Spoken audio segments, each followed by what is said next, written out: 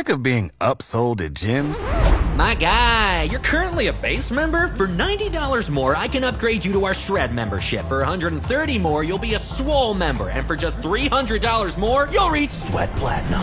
At Planet Fitness, you'll get energy without the upsell. Never pushy, always free fitness training and equipment for every workout. It's fitness that fits your budget. Join Planet Fitness for just $1 down and $10 a month. Cancel anytime. Deal ends Friday, May 10th. See Home Club for details. Back to the phone lines, and we start with George. Good morning, George. Good morning, Bob. Good morning. You were talking a while ago about funny names for tomato plants.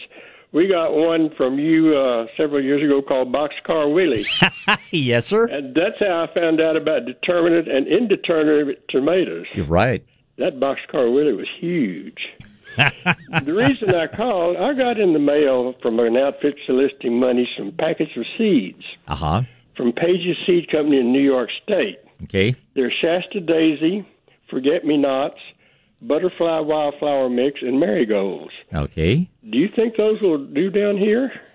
The marigolds will definitely do. Forget-me-nots, so-so. I mean, they're not the easiest thing. Shasta daisies do well in the spring here, but I don't think you're going to have much luck growing them from seed. You're much better off to let somebody in a cooler climate get the plant started and then plant your Shastas, as little bedding plants. You plant the seed, and by the time they get up big enough to bloom, Texas heat's pretty much going to do a number on them. So if you've got any relatives above the Mason-Dixon line, send them up that way. And again, I don't know what is in their butterfly mix. Probably some of them will be fine here. Some others won't do so well. But it just doesn't say what's in them. It just says North American mixture. Yeah, well, that doesn't mean much. It doesn't mean anything. But if they were free, I don't know that I'd be sending them any money. I don't know what the cause is, but it's kind of like, the Arbor Day Society and all. They send you 6 trees, 5 of which won't grow at all, and one of them which won't be the best one here. So I tend to view anything that comes out of that part of the country with a lot of doubt. I think I'll just throw these away and go get some plants from you. Well, just if you've got any, if you're driving down the road and you got a city park or something like that, open the package and just fling the seed out. I know they were doing that down around the Almost Dam. They're actually giving the residents in that area wildflower seed and saying, just take it, throw it. As you drive across there, just throw it out of your car and plant it somewhere. I wouldn't put it in the trash, but, if you've got a neighborhood green belt or something like that, plant it and then go back in a month or two and see if anything's growing or doing well. I wouldn't just throw it out, but I certainly wouldn't plant it in a place that I was knowing I needed to have something showy and beautiful. Well, I've got a spot in the backyard that I can do that. Go for it. I will. Thanks, Bob. You're welcome, George. Good question. Thank you. Bye-bye. Bye. Jan's up next, then Kenny and Leah. Good morning, Jan. Good morning, Bob. Good morning. I was calling, is there a pomegranate tree that makes ornamental pomegranates and then one that makes real pomegranate? Well, the ornamental pomegranate is grown strictly for its flower. Pomegranate flowers are beautiful. They're orange, they're big, fairly long-lasting, very, very striking flowers. But it's not that they make an ornamental fruit. It's that they make virtually no fruit. They'll have, on a big tree, you'll have 2 or 3 or 4 fruits per summer.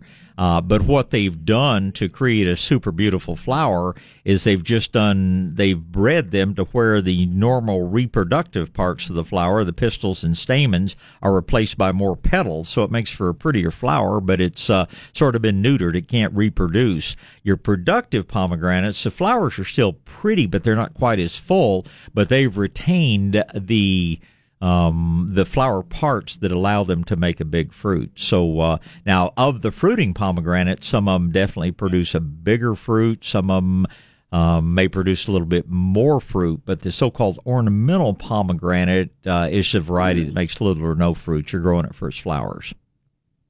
Well, which one would you suggest if you want the fruit? I would suggest, but the old-fashioned one, probably still in my garden, still the best producer, is a variety called Wonderful.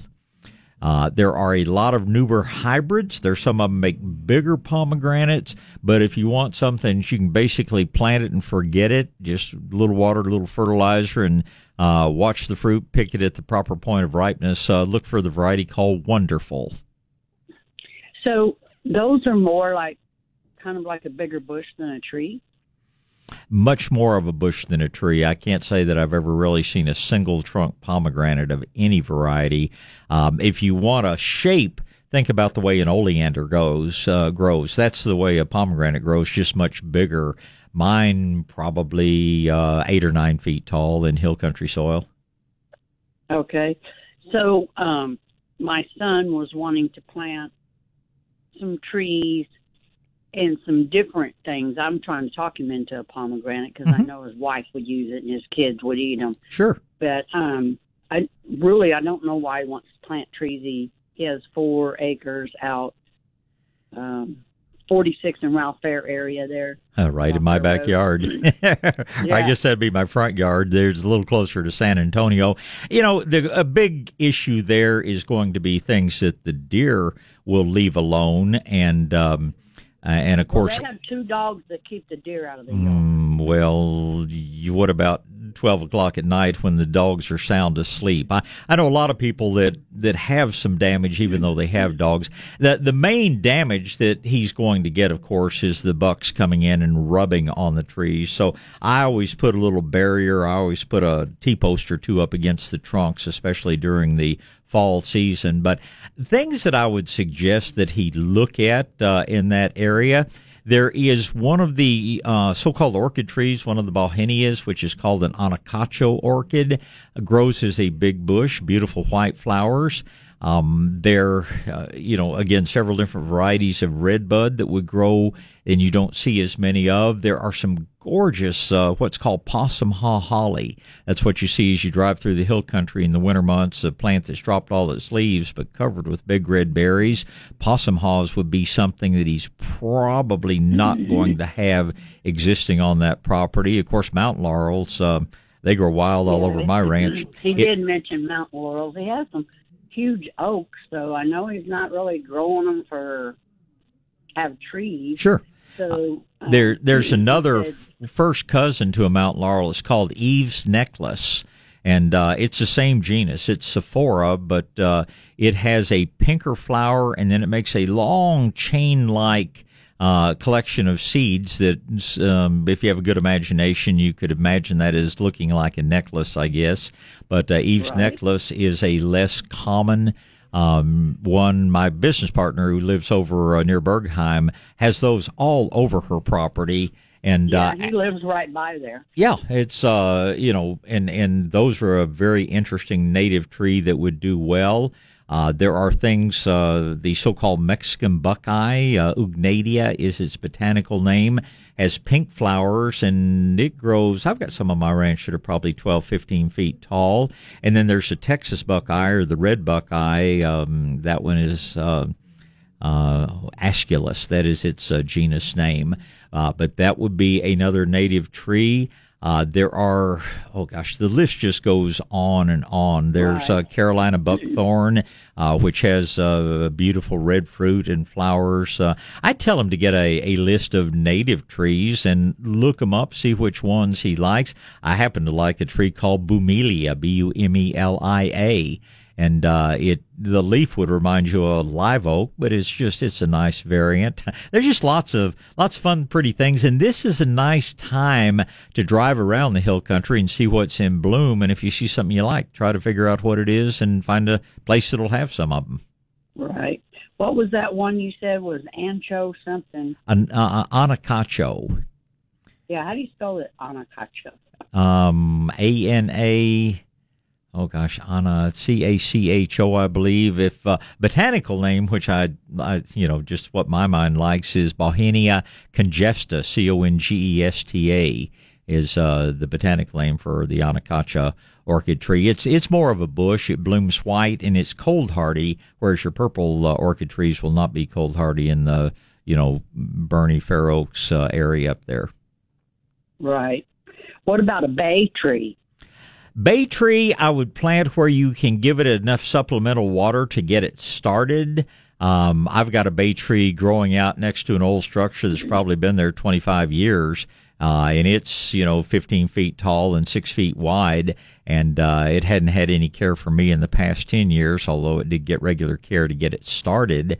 It is more of a very upright, it's not a spreading tree-like plant. It is more sort of an upright bush, but certainly a great plant. And if you happen to enjoy making a good roux and doing some Cajun cooking, you can't beat it.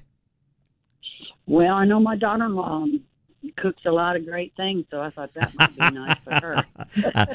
I'm all in favor of things with bay leaf in them. Yes, ma'am. All righty, then. I appreciate your help. It's always a pleasure, Jan, and you have a great Sunday, and I'm sure we'll talk again. All right, back to gardening and back to the phone lines. Kenny, Leah, Jennifer, and Carl. Kenny's up first. Good morning, Kenny. Bob, what is going on? It's just a beautiful morning out there, and first day of daylight savings, and I'm sorry some people don't like it. I sure look forward to my extra hour of daylight every evening to get something done. Well, it seems like that they were doing something in the legislature trying to either just do away with it. Or, yeah, there's a bill. There's a bill in the Texas House, and we'll see where it goes. I just wish they'd make it permanent. I mean, I could use. It's always going to be dark when I go to work, so I sure like having some daylight when I get home. But that's a whole nother subject. What's going on with you today? Yes, sir. Well, I just want to let you know that your Norfolk pine is alive and well in the backyard. Very good. But since I'm on that subject, is there anything I can do around it as far as feeding it or sure. amending the soil around it? Yeah, any of the same fertilizers you use on other things, whether it's dry organic fertilizer, Nature's Creation, Medina, Maestro Grow, any of the good ones, or if you want to use a good liquid like Hashtag Grow or Espoma, your tree will love you for it, and good mulch around the base, just like you would any other tree. Those will help your Norfolk grow bigger and make it look more like those 150 tall ones you see on the polys in Hawaii. Yeah, I don't think this bad boy's going to get that big, but it's hanging in there. Yes, sir. What I wanted to ask you was the grasses. Mm-hmm. Okay, and there's a Delmar and a Floritan. Is it the Floritan that is good for the sunny location? You got it exactly right. Delmar is better for the shade. Floritan is probably our toughest sun-tolerant St. Augustine by far. It is also the most drought-tolerant of the St. Augustine. So you got a real sunny area, it's a good choice. Okay. How do you spell that? Is that F-L-O-R? F-L-O-R-A-T-A-M. It was a joint project of the University of Florida and Texas A&M. That's where the name came from. They couldn't come up with anything more catchy than, Flora from the University of Florida and TAM for who over in College Station. So that's where that name came from. Oh, okay. Okay. Now, having established that, where in the heck can I find it? There are a lot of companies around that produce grass. I'm not going to tell you they're perfect, but the best overall grass quality I've seen is with Thomas Stone and Landscape. Give Bill Thomas a call out there. Their main office is in Bulverde in San Antonio. They have an outlet out there, Redland Road at 1604, and they have better grass more consistently than anybody else I've seen in town. Like I say, I've never seen anybody in the grass business that was 100% perfect, but they're the place I go if I need grass. Okay, so yeah, that was what I was wanting, something for the backyard that can take that sun. Yeah, it was actually developed as a coastal grass because it's not as much affected by chinch bugs. It still gets grubworms like any St. Augustine does, but it's just it's a little coarser grass. I mean, walking barefoot around on it, it's not going to be quite as easy on the feet as some of the others are, but hey, we want something that's going to take the sun, take everything Texas throws at it, and Floritam's that tough grass. Okay, and that's F-O-R-A... F-L-O-R-A-T-A-M. T-A-M, Floritam. Okay, all right. All right, Bob. I appreciate you. Thank you, buddy. My pleasure. Be sure now, when you get it, lay it the day you get it, roll it with one of those rollers to press out any air pockets between the soil underneath and the sod. And now's a great time to get it installed. So call me if you have any more questions, Kenny. And I'll say good morning to Leah. How's Leah? Good morning. Good morning. I admire and enjoy your show and your guidance. Well, my pleasure. My question is very simple. I cut down a brush that was a tree, but do I cut, or it's already cut, is it best to cut east to west or north to south in a slant? Doesn't make any difference at all. You do whatever is easiest and safest for you. I've never seen one iota of difference, and I tend to cut them flat because I don't want to fall on it or step on it if it's, coming up at an angle. But now, is this one you've taken out completely, or is this one that you're pruning? Pruning. Oh, okay. No, it doesn't make any difference. Just use sharp shears, and the angle on the cut, I don't think would make one iota of difference what its orientation was. I appreciate that. Thank you so much. You get out and enjoy your work, and I'll talk to Jennifer. Good morning, Jennifer. Hey, good morning, Bob. Good morning. Thank you for taking my call. Thanks for calling. I have a few questions. Okay. A few questions for you. I always have a lot of trouble with aphids in the pecan trees. Okay. Is there anything I could start doing now to try to eliminate that? Well, check the base of your pecan trees. Be sure they're not buried.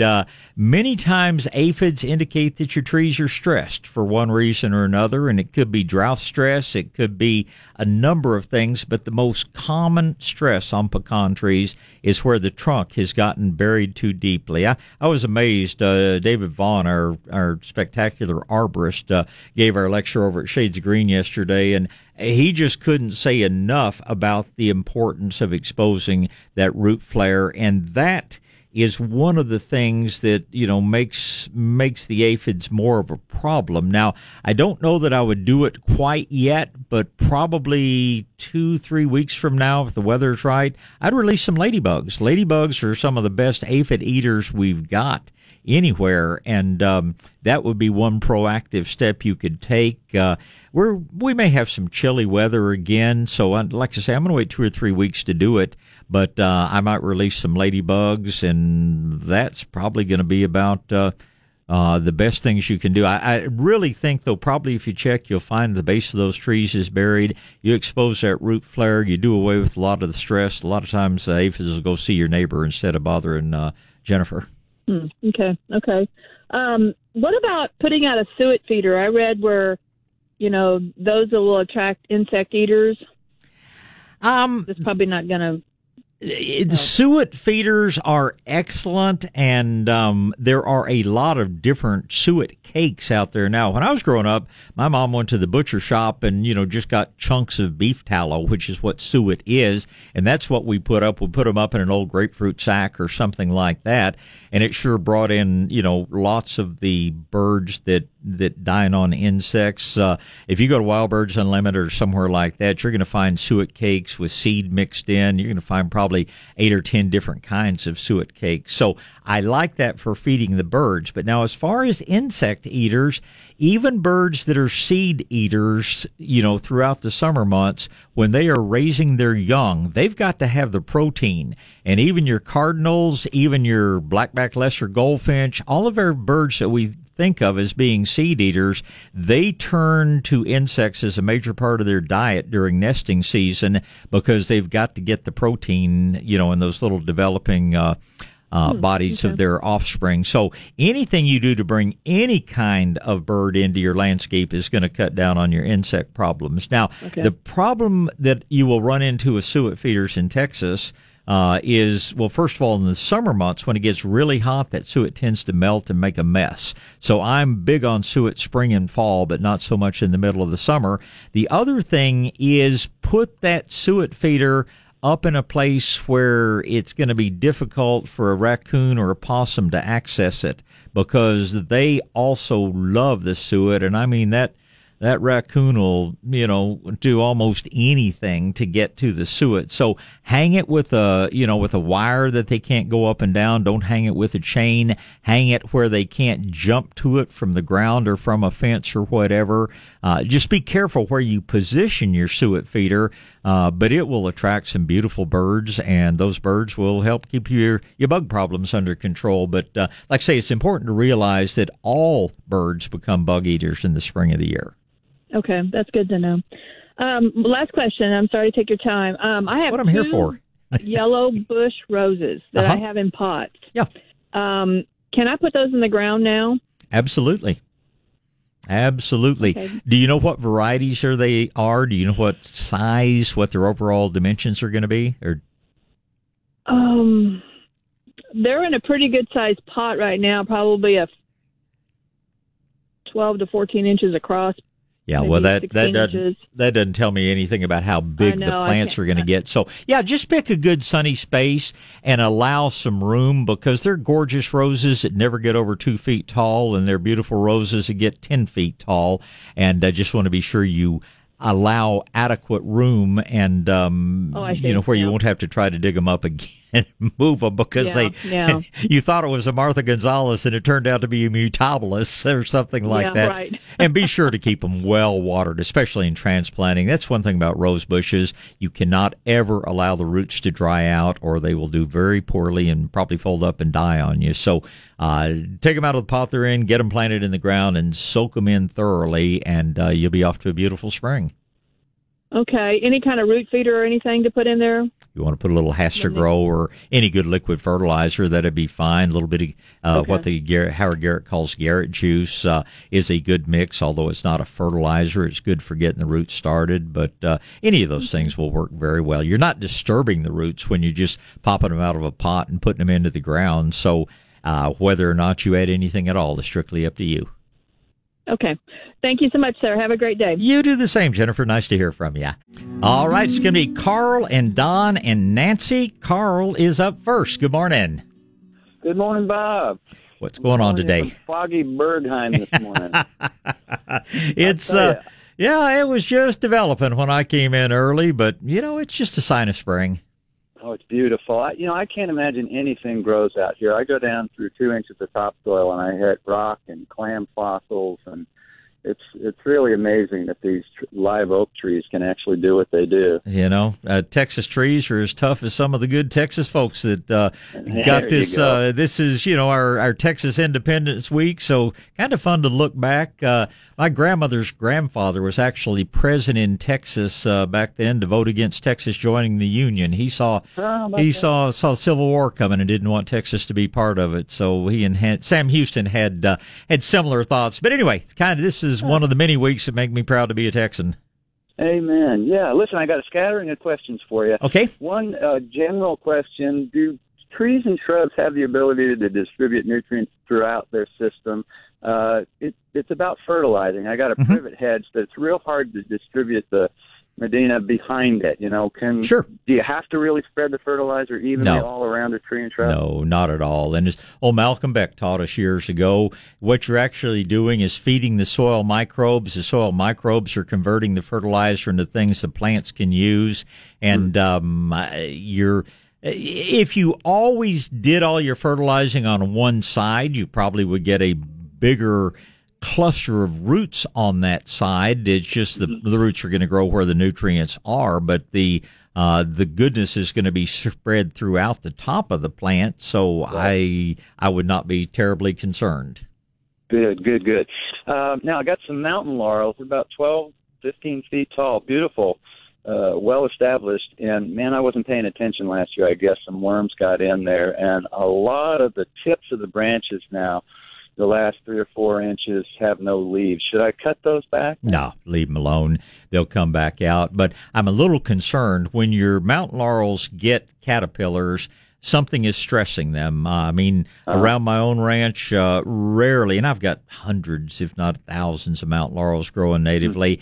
Every now and then I'll find one that has some caterpillars, and if I really search, I'll find that it's a super shallow rock where it's drought stressed. In our yards, they tend to be more often the other direction. They're getting too much water.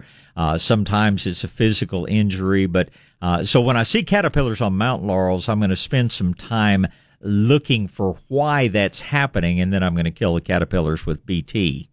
Right.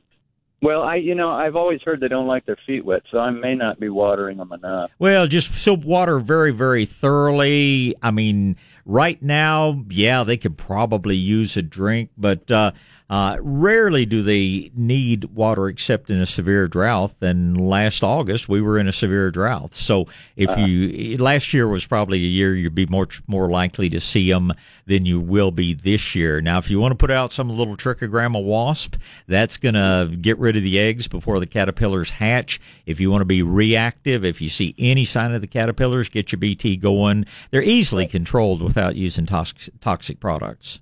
Got it. But if it's not a drought, I don't really need to water them once a week, that sort of thing. Oh, no, absolutely not. When you first plant them, maybe so, but you're obviously, if they're 10, 12 feet tall, they've been there a while. Absolutely. Hey, now, live oak trees and St. Augustine grass, do I rake the leaves and mulch them?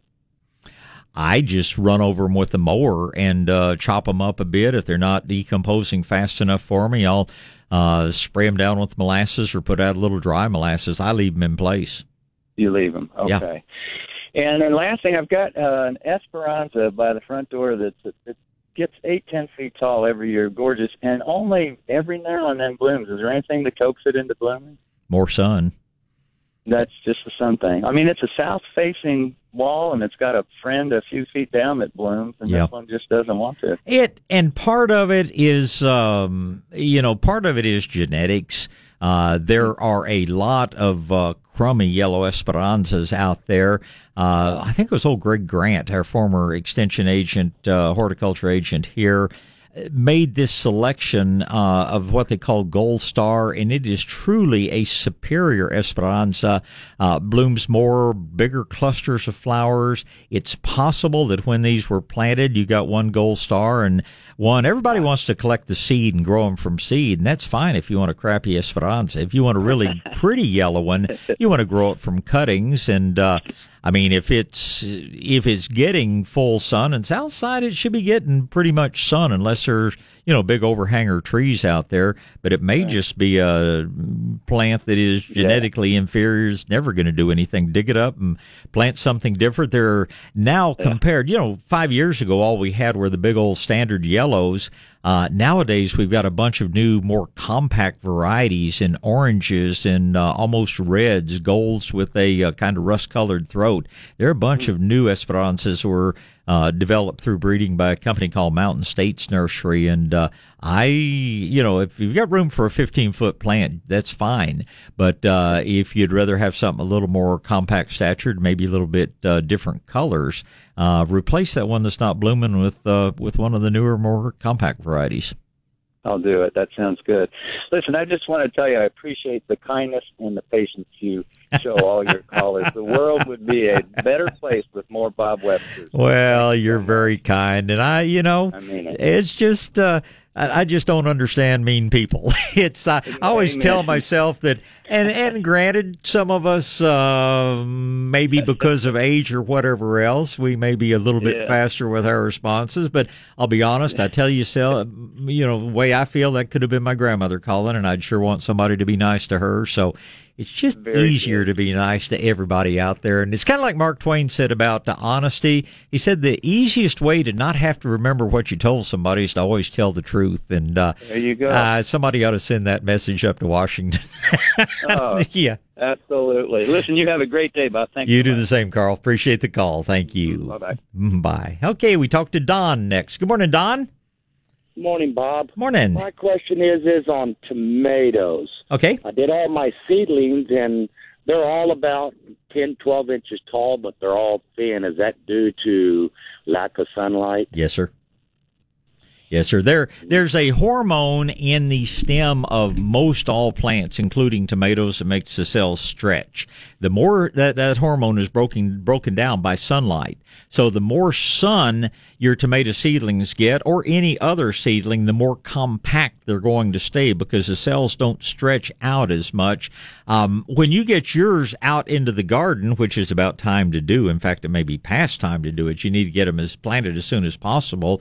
Just bury that thinner stem. I mean, we talked yesterday, I think we actually talked in the talk I was giving down at Saws yesterday about, digging a trench and kind of laying that leggy tomato down into it and turning the top up above the ground level, filling it in. Tomatoes are one plant you can do that with. They're going to grow roots all the way up and down the stem. And this part that begins to grow, once it's out in full sun, it's going to be really stocky and strong. So I just get them out as soon as you can, Don. Okay, and all the peppers are they're all starting to stretch a little bit too. Yeah. You're in Devine, so you're a little bit warmer than I am in the hill country. I think we're to the point that we may get some more cold weather, but we would be able to cover. I doubt very much that we're going to see any more of the low 20s weather that I saw in Bernie last week. So I don't know if my time schedule will permit. I've got about 10 days worth of work to do in my 2 days off, but I'm going to be putting my stuff out pretty soon, but I'm going to have the insulate handy just in case we get a late cold spell. Yeah, my problem is I'm still doing high fence, and I got to put a new submersible in the well. I can't put anything in yet. So well, you just move those little plants out where they're out of the wind, but where they're out in the sun, and things will start getting better immediately. So what's the colors I can let them go down in the evenings? Tomatoes, as long as they don't get frost, they'll go down to 36, 38 without any problem. Most of the peppers, I'd like to keep them above 45. Then, and our evenings have been above 50, most of them. Yeah. All right, I just don't want to mess up right at the end. Well, I sincerely hope we won't have to deal with it. Be aware, as you well know, we're not immune to wild and crazy weather. When I put my tomatoes, anybody that's seen pictures of the way I grow tomatoes, I put a piece of hardware cloth over the top of the cage, extending several inches out in every direction. Everybody says, what on earth is that for? And it's a hail protection. There's no tomato plant ever been grown that will stand up to Texas hailstones. So that's always a concern, but, be watching for that. And if you have them outside, protect them if it gets real threatening. Yeah, it's hard to protect about 400 tomato plants. Well, it's all in your priorities. You can do whatever you allow yourself time to do. So do whatever works for you. But I can promise you, if you're getting tall, skinny plants, you really want to find a way to get them more sun. All righty. Thank you very much, Bob. Always a pleasure, Don. All right. Might mention right now my free seminar next Saturday, 9:45 over at Shades of Green. It's going to be all about color. Anything you want to know about annuals, perennials, shrubs, vines, giant rose bushes, things like that. Anyway, they're free. They're 9:45. Coffee's on by 9, and I'd love to have you come join us. Talk to Nancy and then Teresa. A couple of open lines. Grab one. If you've been getting a busy signal, it's a good time to dial. Good morning, Nancy. Good morning, Bob. Good morning. Thank you for taking my call. Thanks for calling. I just have one quick question. Okay. I have a Meyer lemon in a pot. Mm-hmm. Probably a gallon container. It's full of blooms, but I'm wondering if I can transplant it into another pot. Absolutely. Yeah, right now, it would be the time. When you are moving something simply from one pot to another, you're not messing up the root system, so the plant doesn't even hardly know it's been moved. Now, digging something from one spot and then moving it to another where you're really messing up the root system, yeah, that might be a cause for concern while something was in bloom, but we're just this is just a move across the street into a bigger house. It's not going to affect your lemon tree at all in any negative fashion. So go for it. Just use, be sure that you're not burying it any deeper. Obviously, you're going to a bigger pot, so you want to put some soil in the bottom of the new pot, raised up to the point where when you set your lemon tree in there, all you have to do is fill in around the sides. So you're not burying the trunk or anything like that. But this is a 5-minute job unless you choose to make it longer. And today would be a real good day to do it. Okay, good. I was thinking about doing it today. Yeah. Another question. I was told that if I put the lemon tree in the ground in my area, it probably wouldn't do very well. And I live in the 78250 zip code. Out north, is that north central? Yeah, kind of by Bandera and Grissom. Oh, yeah. It really doesn't have anything to do with the fact that, your soil or anything like that. It has to do with the fact that Myers lemons are cold hardy only down into the upper 20s, and you are certainly in one of the colder zones for the 7-8 zip code in general. But it's the winter weather is the only thing that would keep you from putting it in the ground. I mean, if you wanted to build a little greenhouse over it in the winter, and don't laugh, I had a friend that grew a grapefruit tree in his backyard and harvested bushels of grapefruit, but he built literally a greenhouse over that tree every winter. Sometimes with your home, you may have a protected area that still gets good sunshine. If it's a lemon tree, any tree is always easier to maintain in the ground than it is in a pot. But it's just if it gets real cold, you're going to have to give it some extra protection. That's the only issue I would face in 78250. Okay. Well, you've answered my question. That's what I'm here for. Have a blessed day. You do the same, Nancy. I appreciate the call. Thank you. Bye-bye. Bye. All right, Teresa is up next. Good morning, Teresa. Good morning, Bob. How are you doing today? It's just another beautiful Sunday out there. What can I say? It sure is. I've got a question concerning my magnolia tree. Okay. The root flare has really gotten big, and the roots are really sticking out of the ground. Mm-hmm. Will it hurt the magnolia tree if I were to cut one of those roots that are really dangerous? It's like, could I cut off one of my fingers? I will still have 9 left. And, you could cut off one root and you can cut off one finger. The tree doesn't really like it when you start taking out roots. And where possible, I would tend to put something over the roots in the form of compost or mulch or something like that. Magnolia trees, as I'm sure you have observed, like to have the roots in the shade. That's why they form those big old limbs. That's why the limbs grow so close to the ground.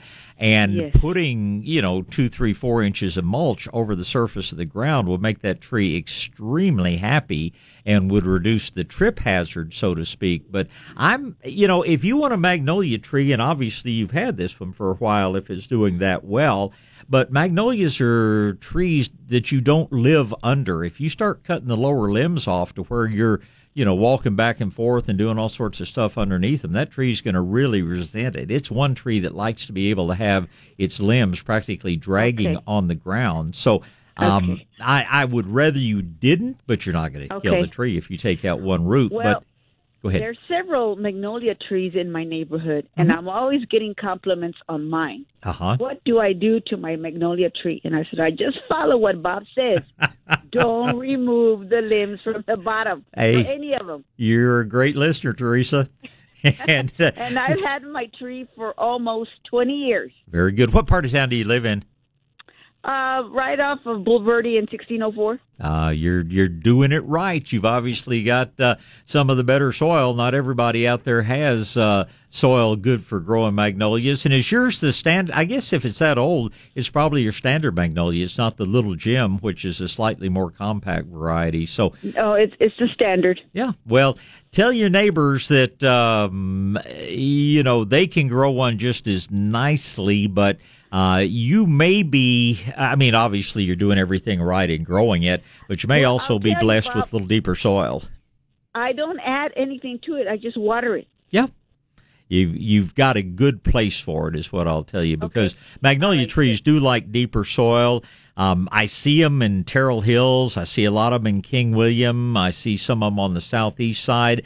Very few people in Stone Oak or far northwest San Antonio that are sitting on that shelf of rock will grow one as well as you are, but you obviously are in a place where you have fairly good deep soil and you're doing everything right. So just keep bragging and just keep doing what you're doing, which is nothing. And put away the chainsaw.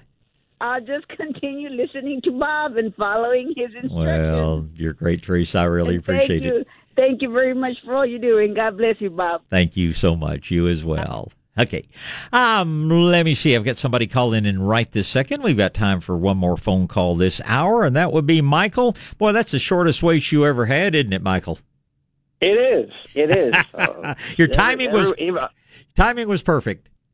It is. Broken clocks right twice a day. There you go. Bob, I've got a neighbor who has a live oak tree that it's about 10 feet, 12 feet from the house. Okay. And they're having problems with the roots getting into the plumbing.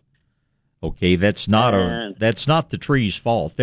And again, David Vaughn went over this yesterday. Trees do not burrow into pipes. If the pipe is broken, if there's a leak in the pipe, if there's a problem with the pipe, the roots will go in. But the roots do not drill or force their way into a pipe. She doesn't have a tree problem. She has a plumbing problem. Issue. Yeah. Okay.